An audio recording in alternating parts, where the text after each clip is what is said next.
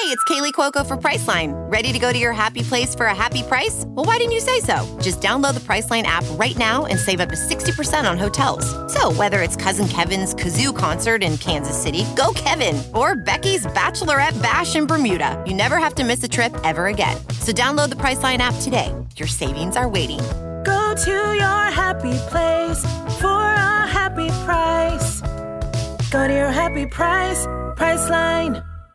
As a true football fan, you know that the Browns suck. You suck, Cleveland. Eat that. How do you like that? Have fun in the playoffs this year. And if by this year, I mean never. You know what? I found out something funny today. Odell Beckham Jr. plays for the Cleveland Browns. Can you believe that? That's insane.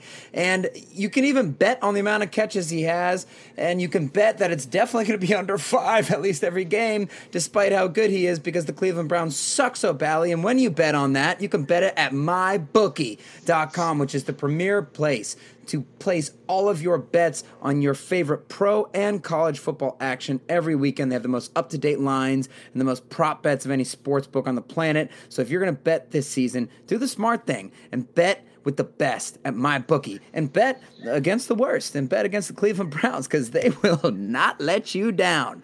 Did I mention that you suck, Cleveland? Eat that. If you're the kind of guy that likes to win a little, then this isn't the place for you. But if you're the guy who likes to bet a little and win a lot, then try a parlay. Pick your locks for the week, put them together in one parlay bet, and when they all come through, the rewards will be huge. The best part is if you join right now, MyBookie will double your first deposit. That's right. If you put in $1,000, they'll give you $1,000. That's double your initial deposit you can use on all of your favorite picks. Use the promo code CHAIR to activate the offer. That's promo code CHAIR. And this is the introduction you get when you bash the quarterback of the Steelers over the head with his own helmet, and then your entire city defends his actions in some sort of mind-blowing way. Visit mybookie.ag online today to bet when Myles Garrett will be let back into the NFL. Could be never. Who knows? You play, you win, you get paid. Go Steelers! Go Steelers! Say go Steelers! Go Steelers! Yeah, yeah, yeah, yeah, yeah, yeah, yeah, yeah. Order has been restored. The universe has achieved equilibrium. For it has been over 3 decades since the Browns recorded more than a solitary victory over the Pittsburgh football Steelers in the course of a single season. And it remains thus. Perhaps Mason started it. Perhaps he didn't. What is unequivocal, however, is that Freddie Kitchens should begin interviewing realtors. Welcome to the Steelers Outpost Podcast, a proud member of the Armchair All-Americans Network. It is December 1st, 2019. This is Tom in the Washington, D.C. Outpost. Nick joins me from the Houston Outpost. I want to make a small asterisk based on the commercial we just read. We were 3 for 3 in MyBookie bets, betting the system, as we like to call it. Unfortunately, I did not have the intestinal fortitude to bet the parlay. I wish I had, because I could probably retire tomorrow. But anyway, it was a victorious day all around, with the Steelers vanquishing the Browns 20-13.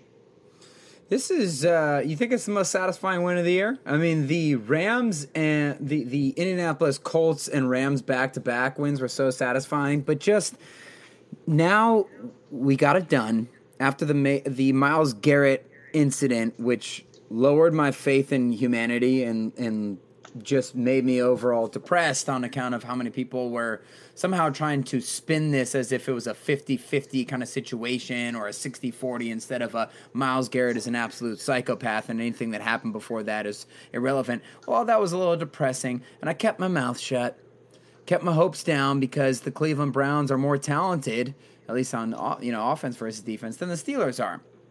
And I knew, hey, they got a chance, but I do like the look of this game with Myles Garrett not playing. He is a huge disruptive force.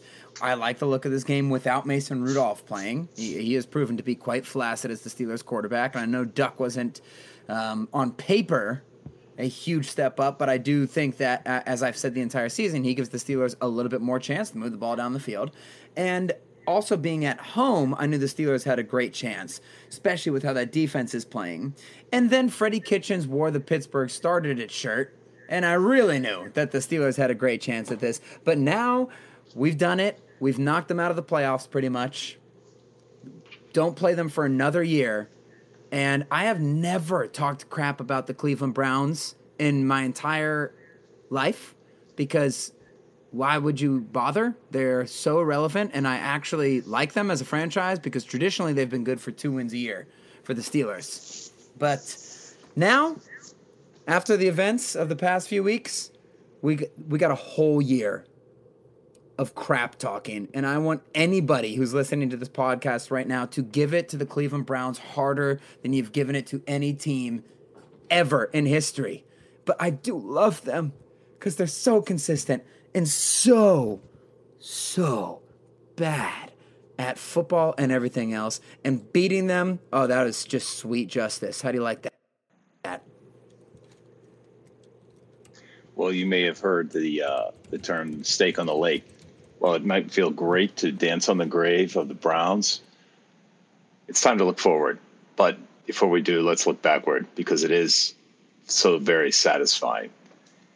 And I will say, that whole game 2 weeks ago set this up perfectly. Freddie Kitchens, I wasn't kidding. I mean, why would they keep this guy? He looks like he's pandering to be a player's coach, wearing that stupid sweat T-shirt. Did you see the interview with the Big Ragu after the game? No, but I saw the interview with Freddie Kitchens, and he blamed the shirt on his daughters. But what did the Big Ragu say? Well, the Big Ragu, Ramon Foster, for those of you who aren't sure who the Big Ragu is, was just saying, you would never see our coach in a T-shirt like that. It's just we work for a professional organization. And that's what we wanted. I mean, we want to play the game on the field. We don't want children coaching the team. We may have some criticisms about play calling and, the need for a Stanford MBA to do the clock management, but we're not going to see the immaturity. I mean, that guy, Freddie Kitchens, has not done anything to warrant his ability to, or his, what word do I want? He's wearing that T-shirt to call anybody out after this season. It's stupid. I guess but if you think about why he did it, I guess it's sort of some juvenile form of support for his player. Mike Florio at Pro Football Talk actually spun it in a way that got me thinking it might be genius to towards endearing himself to Cleveland fans, who, of course, we know are the most delusional of all fans. I used to respect Cleveland fans, and that's another reason why I never talked crap about them, because I'm like, how do they keep coming back to watch this team? And it sounds tongue-in-cheek now, but I've actually always respected it. Like, that's such a football town. This organization is run so poorly, and it's not the fault of the fans, that I respect them for continuing to watch. But now I don't respect them in any way, shape, or form after this Myles Garrett thing. And, of course, that would appeal to them wearing the Pittsburgh Started shirt, and maybe that'll help a grassroots campaign to help him keep his job, which would be great for us in Pittsburgh. Look, it's been Cincinnati. That is a bad city. Cleveland. I mean, you probably read some tweets by some just two standard deviations from the right fans, just idiots. Because I think by and large, Pittsburgh resembles Pittsburgh. Cleveland resembles Pittsburgh in a lot of ways for many reasons that are obvious. But sure, I think you're on the football field, of course. Yeah, but they have a storied history. And of late, I don't know. Yeah, they did. Let's focus on why don't we focus on the game now? Can we move to the game and talk about the themes that we've I'll get to the crap talk. We got some good themes. It was a great game. It was an encouraging game, and I will get back to talking crap about Cleveland later. All right, the lead that cannot be lost, and I don't think this is lost on anybody. This was just defensive domination. This is what we've come to expect. A little more than halfway through the season, the Steelers just stifled any opportunity that Cleveland had. Although I would say from that first series, it looked a little daunting, but that quickly ran its course. Well, we talked about that after the first series. I never panic after the first series. The first series is scripted by your by your coaches based on what they've seen the opposing defense do the entire year. You're basically putting out, here are our best 10 to 15 plays that we have designed to exploit the weaknesses of a particular defense. So sometimes teams will go down the field, excuse me, and score in that first possession, and then you'll shut them down. Reminds me of last year when the Steelers played the Panthers, and the Carolina McCaffreys, and they gave the ball to McCaffrey a couple times and scored a touchdown in like 20-yard increments, 5 plays, like 20 yards apiece, and got down and scored on the Steelers so easily in that first drive, and the Steelers ended up winning by like 70 points.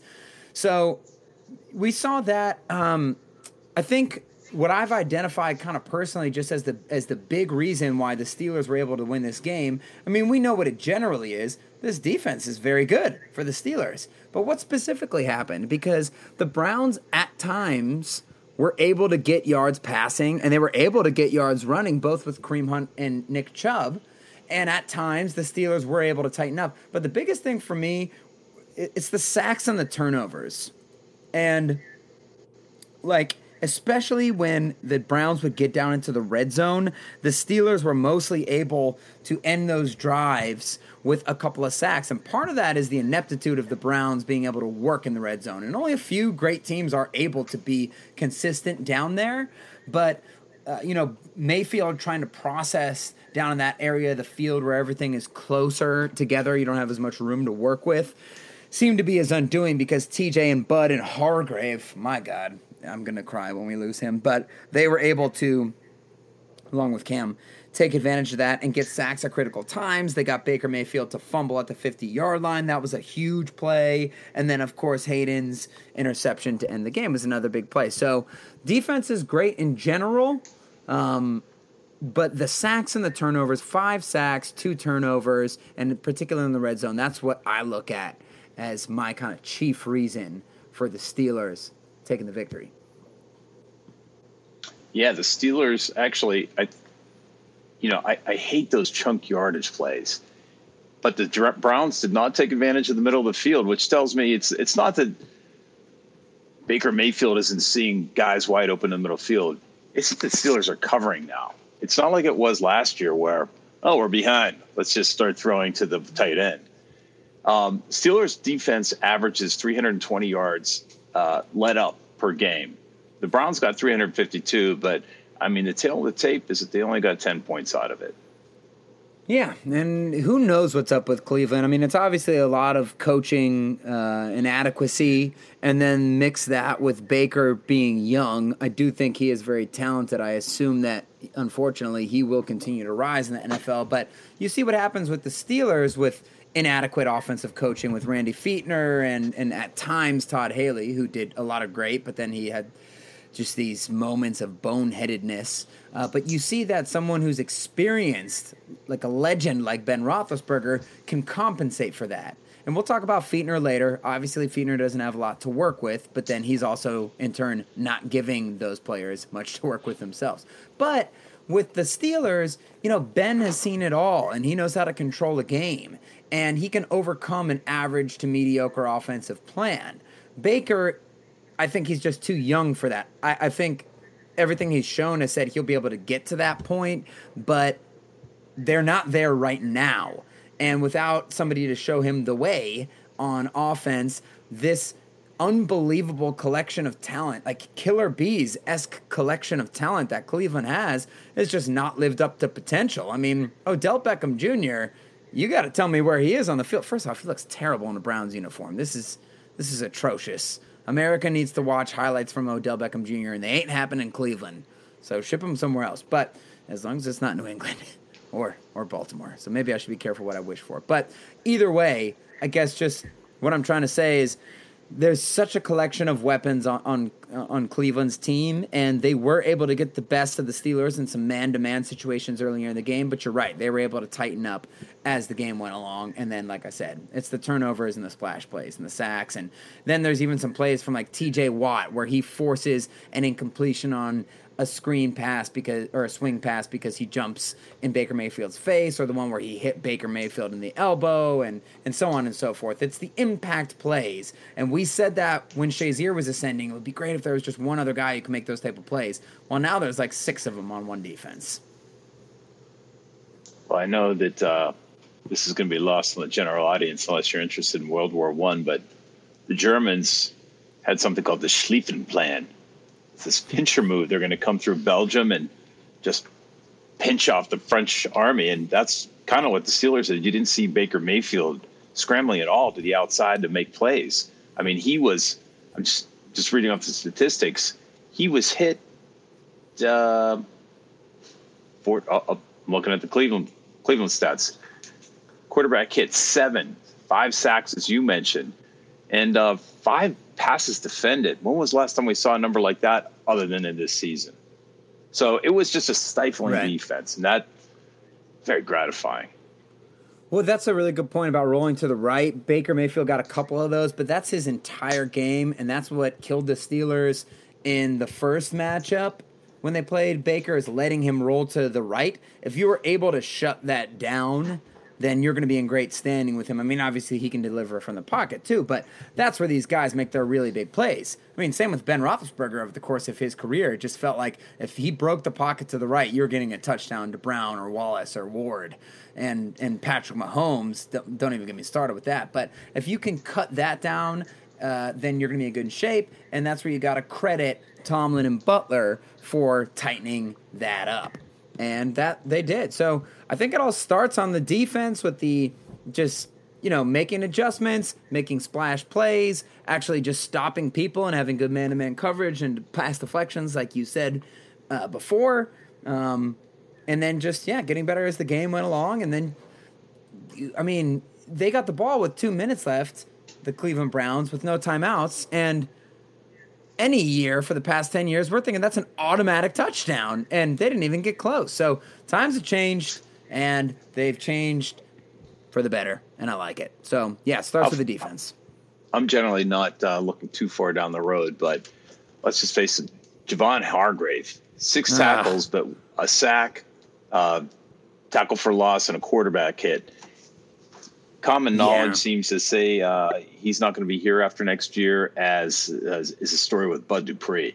Yes. If you lose those 2 guys, I'd really like to see more from Bugs, but I will say Tyson Alu, depending on which hemisphere you're from, did admirably. And Bugs is playing a lot. I noticed he's gotten a lot more snaps now, so I wonder if they're sort of preparing for that eventuality.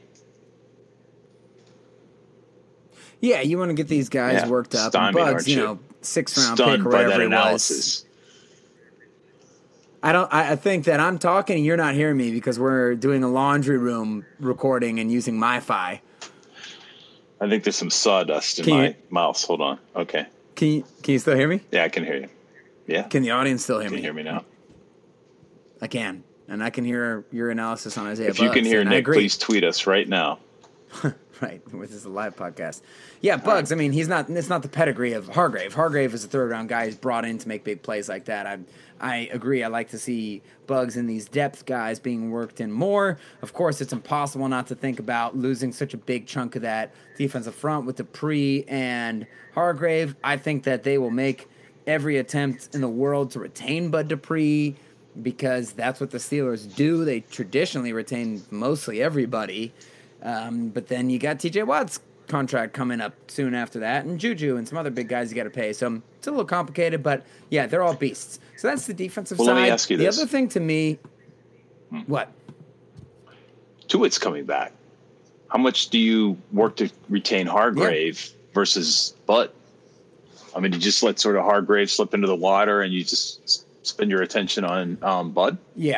Yeah, that's pretty much what they're going to do. I'm pretty sure they're just going to let Hargrave walk more or less because he also would fit better in a 4-3 defensive scheme, and he doesn't get as much burn as he needs to in Pittsburgh. So you're right. That's probably what it's going to be. That's looking a little bit ahead, but it is sort of depressing, and I'll just mention it again. If Ben Roethlisberger were playing right now, oh my goodness, I do think it might be Ravens, Steelers, then Patriots in the AFC race. And I know the Patriots beat the crap out of the Steelers with Ben in the first game, but the Steelers are terrible usually in the first game, and it will be different by this point. Okay, so that's the defense.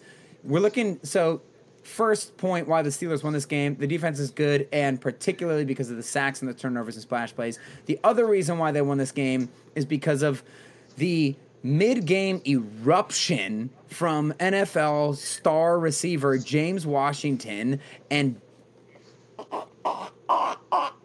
Duck Hodges, baby. Duck, he deserved it. It was rough at first. Quack, quack, baby. It was rough. And you can make the argument that it was Fichtner who was really holding them back.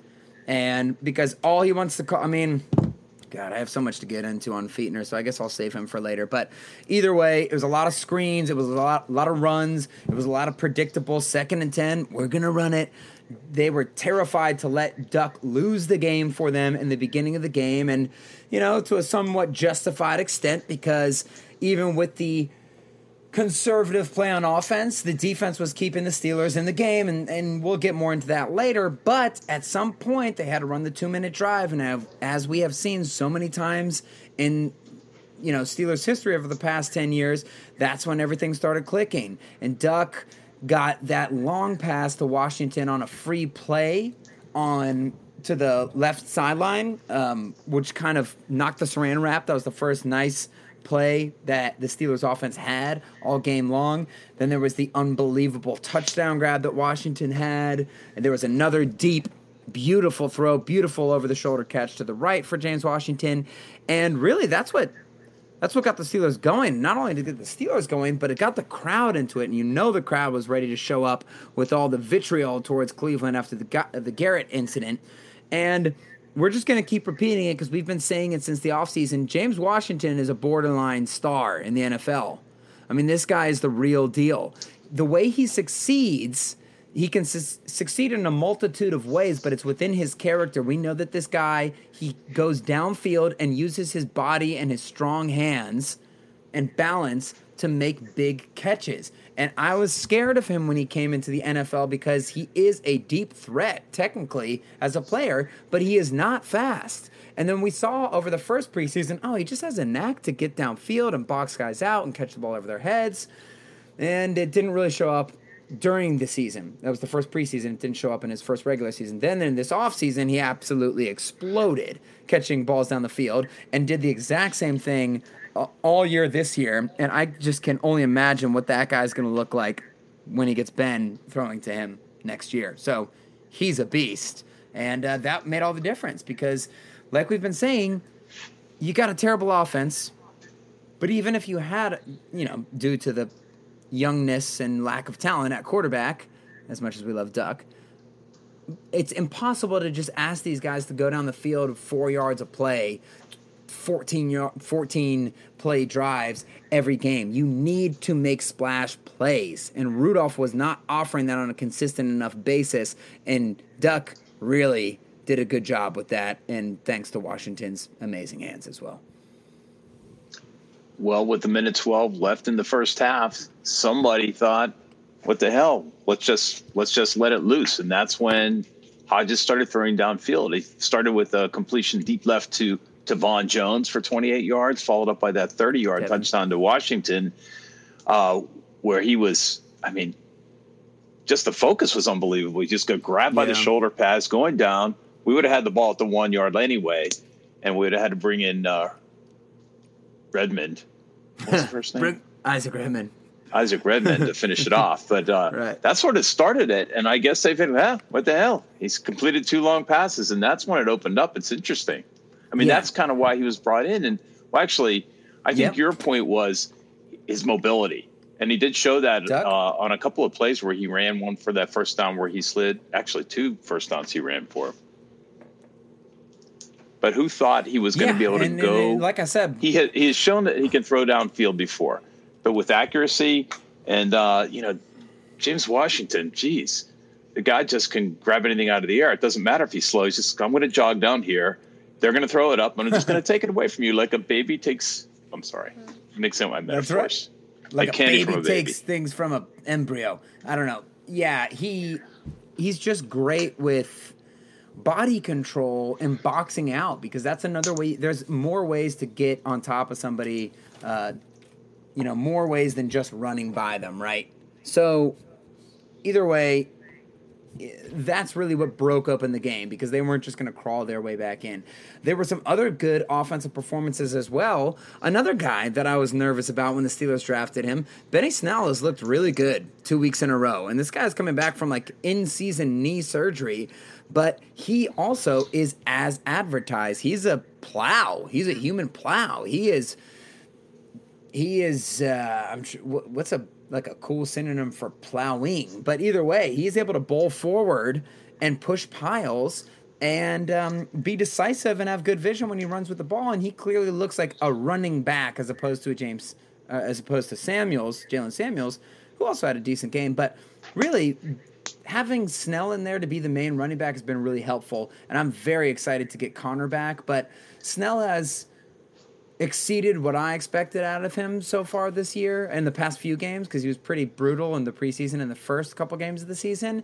So if he can do the traditional Steelers, lose 15 pounds or get out of my sight immediately and gain some burst and some acceleration, he could be an interesting guy in the running back room next year. But he definitely helped a lot with his running over the course of the game.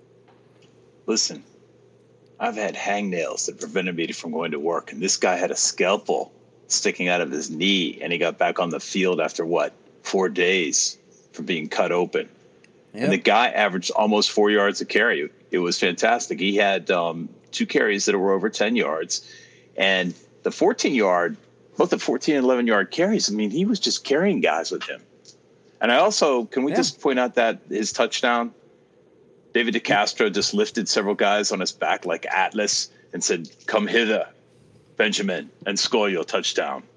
It's good to have a god or a demigod like that on your side blocking for you. But that was weird, by the way. We were both saying, how did he end up in the end zone?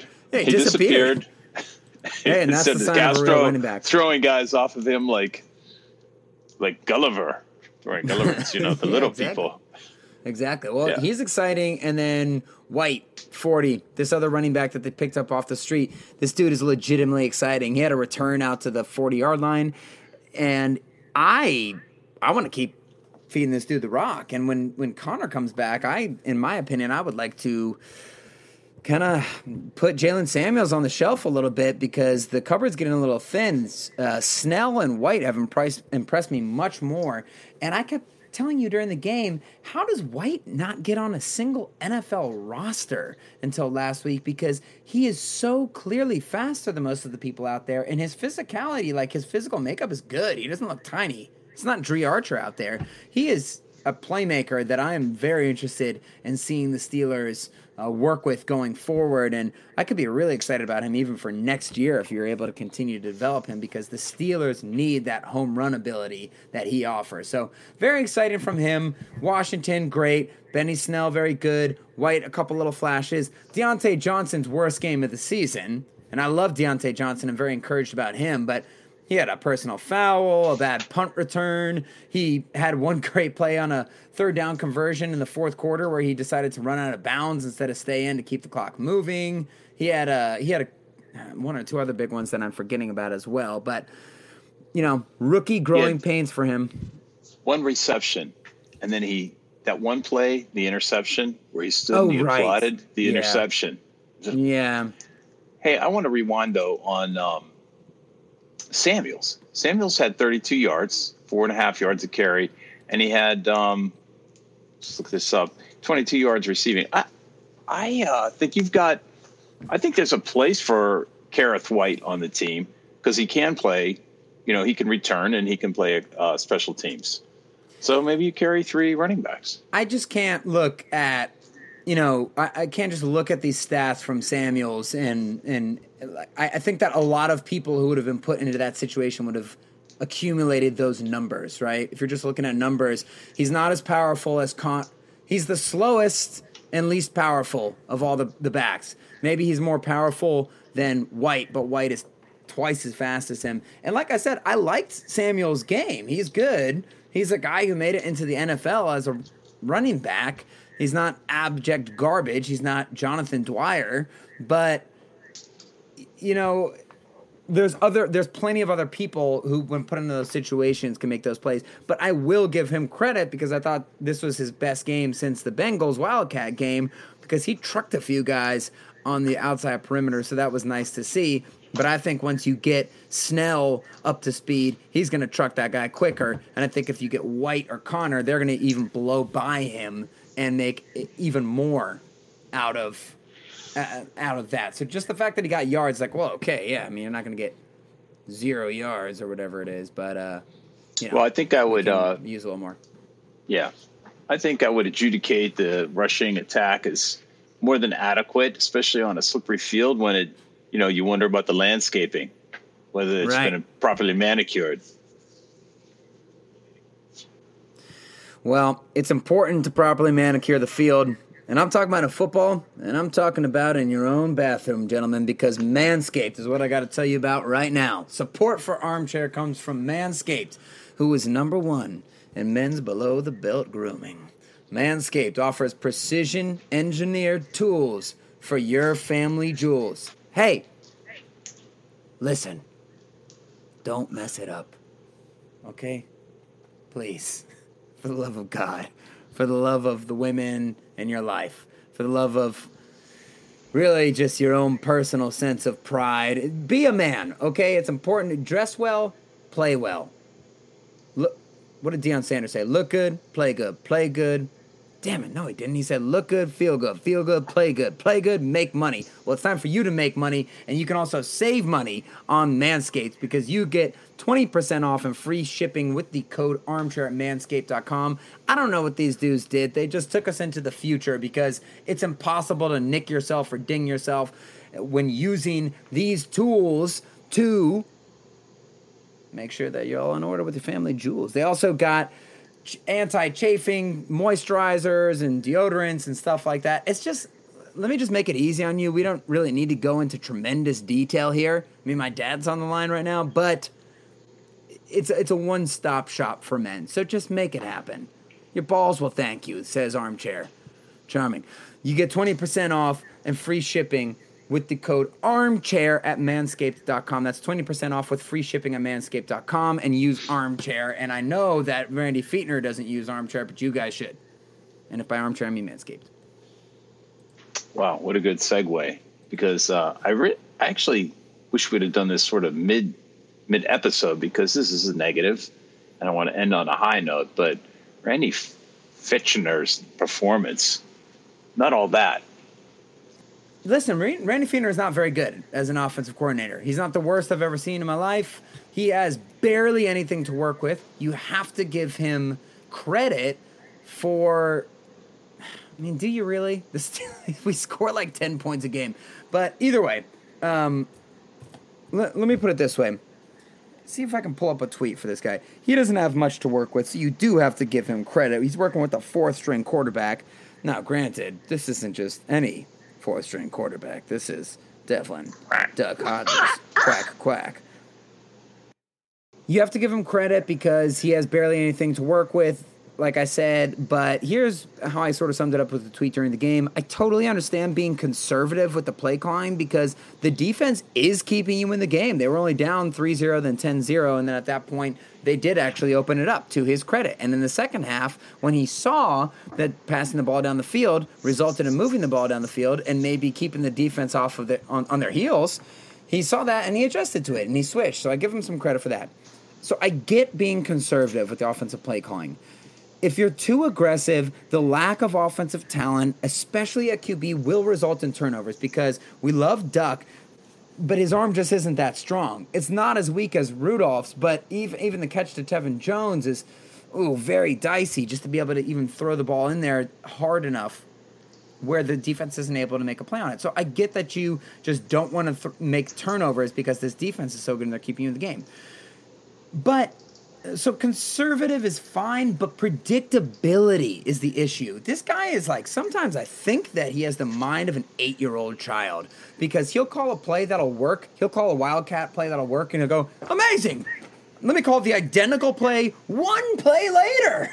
He'll call the same thing the instant later, and defenses are keyed on to this. The biggest example being Duck Hodges. They called a brilliant quarterback draw in the red zone. I never expected them to run Duck Hodges on a quarterback draw, and it worked for 6 or 7 yards. And the very next play on third down from like the 10-yard line, they called another quarterback design run. So first off, that's stupid because the defense is already keyed into the idea that this guy will run with the ball. Second off, the type of run he called was ridiculous.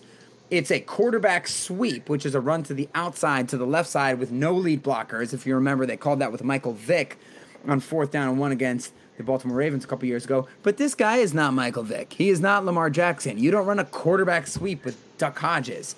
Okay, so he doesn't have much to work with.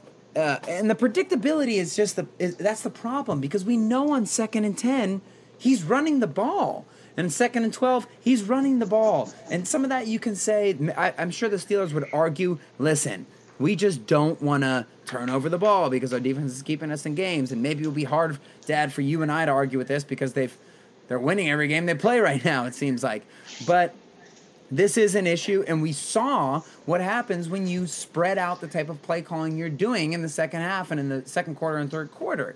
So it's his predictability that really kills him situationally. If it's a third down, the Steelers are running 2 crossers underneath, and the Browns were hip to that a couple different times for some big stops for the Cleveland Browns. So he needs more variety. It really does seem like Ben was sort of the de facto offensive coordinator last year with Fichtner in there, and it also tells me that Fichtner's probably not going anywhere as a result of that because Ben might want him in there because that means Ben's the offensive coordinator. But, yeah, he offers a lot. I know he doesn't have a lot to work with, but you got to understand when we're sitting here calling out every single screen on first down, draw on second down, throw away on third down. When we're calling it out on our couch every single week, that's a problem. So, Nick, I think at the end of the day, Randy's job is saved by the fact that we're playing with house money, and he has had success. And I actually look back at the scores; it's not paltry. We're winning with or over 20 points generally per game, or at least scoring that many with a 4-string quarterback. So I think he'll get credit for that. He'll be back with plenty more wildcat and shovel passes to show next year, unless, of course, Ben vetoes. He'll be back. I think that you have to go back and look at how they scored those plays. In a lot of those games, it's Minkah Fitzpatrick touchdowns, short fields, Mason Rudolph getting 80 yards off of pass interference. Like the Steelers, you and I were talking during this game, we actually went through all the scoring drives for the previous 3 or 4 games and found out that they had maybe 1 drive in 4 games that was a real, get the ball on the 25-yard line and march down the field and score, instead of these things which are short fields created by turnovers or penalties. So no, but I'm not going to sit here and listen to you badmouth the United States of America. Randy will be back stronger than ever next year. He'll not only be the offensive coordinator, quarterback coach, running back coach, but he may be senior assistant head coach. But let's look into the windshield at the Steelers' schedule that's coming up. Very interesting. Cardinals, Bills, Jets, and Ravens. Obviously playing the class of the league in the last game of the season. I think we're setting up the Ravens for a perfect fall because they're going to want to go into the playoffs healthy. And I don't like to win this way. Actually, I don't care. If we win, if they're sitting guys out or they're sort of ratcheting back, that's an opportunity. But let's not get ahead of ourselves. Let's talk about the Cardinals, Bills, and Jets. Well, look at this. The biggest thing that stands out to me, 3 of the 4 games are on the road, but the one against the Bills is not, which thank goodness, because that's the one major home field advantage you would have to worry about out of those 4 teams. So the Cardinals this week, listen, it's the Steelers without a franchise quarterback with this sort of taped and paper-clipped offense. Let's hope they can get some momentum from Duck Hodges and James Washington for next week. Maybe they'll even get Juju and Connor back. By the way, we didn't even talk about that at the top of the show. No Juju, no Connor.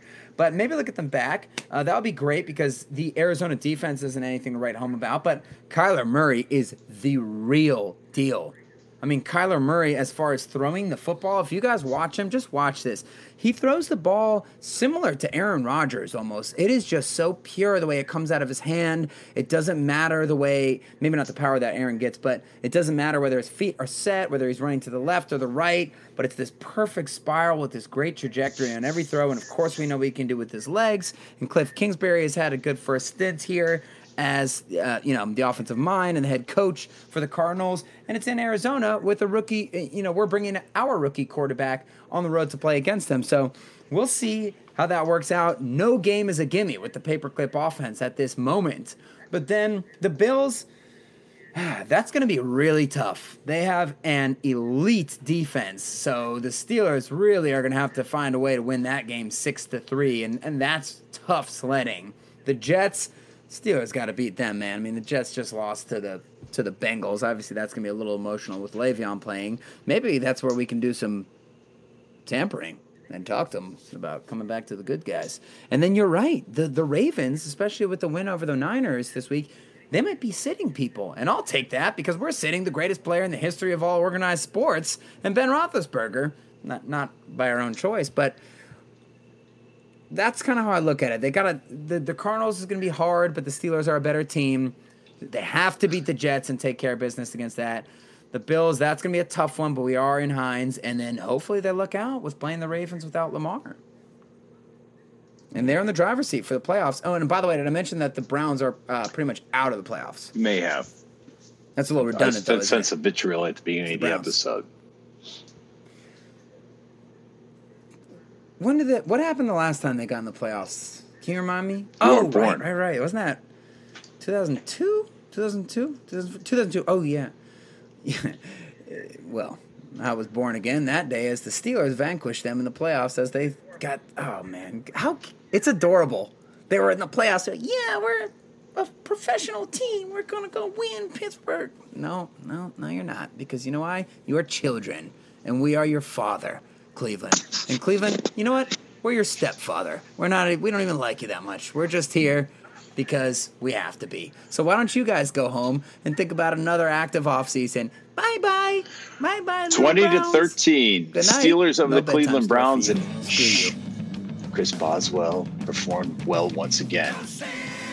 So I want to thank you for being with us this week. If you want to, please join the conversation with us on Twitter at Steelers Outpost. Shoot us an email at SteelersOutpost@gmail.com. Until next week, go Steelers. Okay, bye-bye.